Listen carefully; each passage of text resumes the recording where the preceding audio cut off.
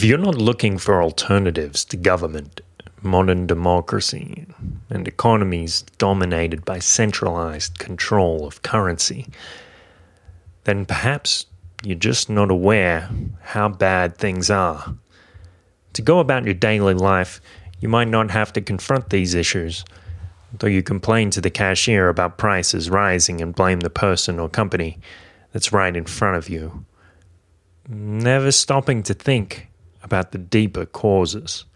You complain to your insurance agent that his prices have risen 10%, while the CPI is at 2.6%, but you never question why such a thing as a CPI exists in the first place.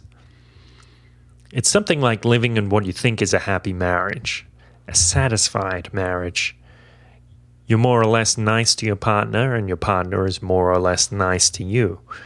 You live together, you're both financially comfortable, perhaps you even share intimacy from time to time.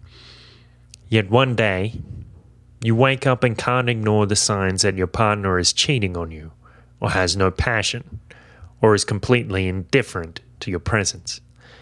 You drive to work and yell at the guy who cuts you off, and that sudden outburst gives you the chance to bury your overwhelming suspicions.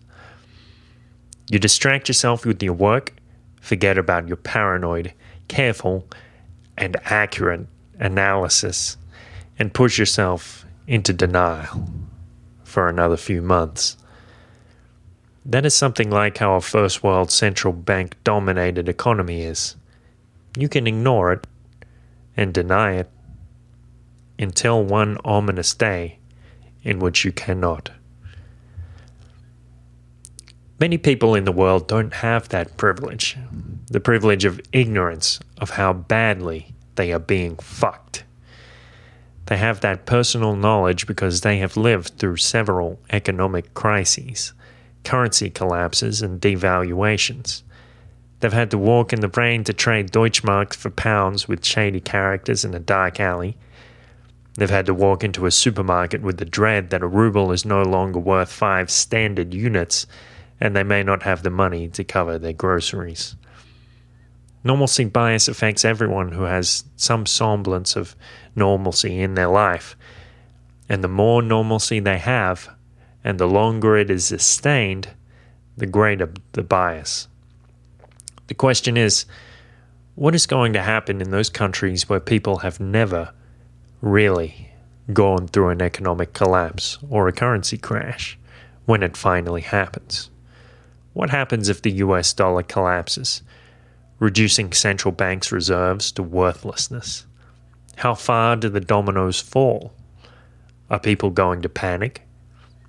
Will there be a state of anomie, with people looting and killing for food and water? Will people be reduced to shock when they realize things that were once commonplace are, at least for today, impossible? What happens if there's nothing in the supermarket? What happens if there is something in the supermarket, but the hundreds of dollars in your bank account are not worth anything by the time you get there? Or if you just can't access them? For many people, managing finances means eating lobster on payday and ramen the few days before payday. People receive their paycheck, then just continue to withdraw and spend money from their account as long as they believe that there is money still in the account, without much regard for whether their phone bill is going to arrive in a couple of days, their electricity bill in 3 days, and their car insurance is going to come out by direct debit tomorrow. Some people manage their finances with a little more care. However, with the majority of the population having received little to no financial education at school, and an equivalent level of monetary understanding from their parents, many people do indeed live like this.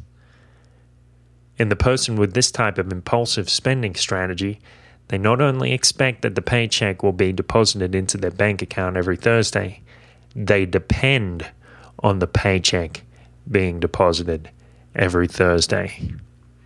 If it is not, they may be eating gruel instead of ramen.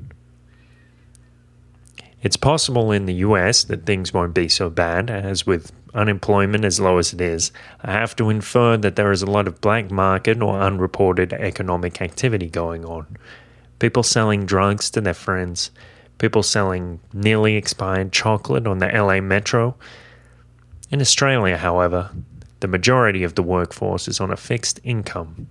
Close to 12 million people working as employees, half the population of Australia. What happens in the event of a currency collapse? What happens if capital controls are implemented and you're unable to transact more than $50 a day? How would you fare? Should you be worried? If you were the type living week to week, it never hurts to have a little cash stored away, a little silver, a little Bitcoin, and a few weeks' worth of non-perishable food such as dry beans, rice and other grains, and canned food.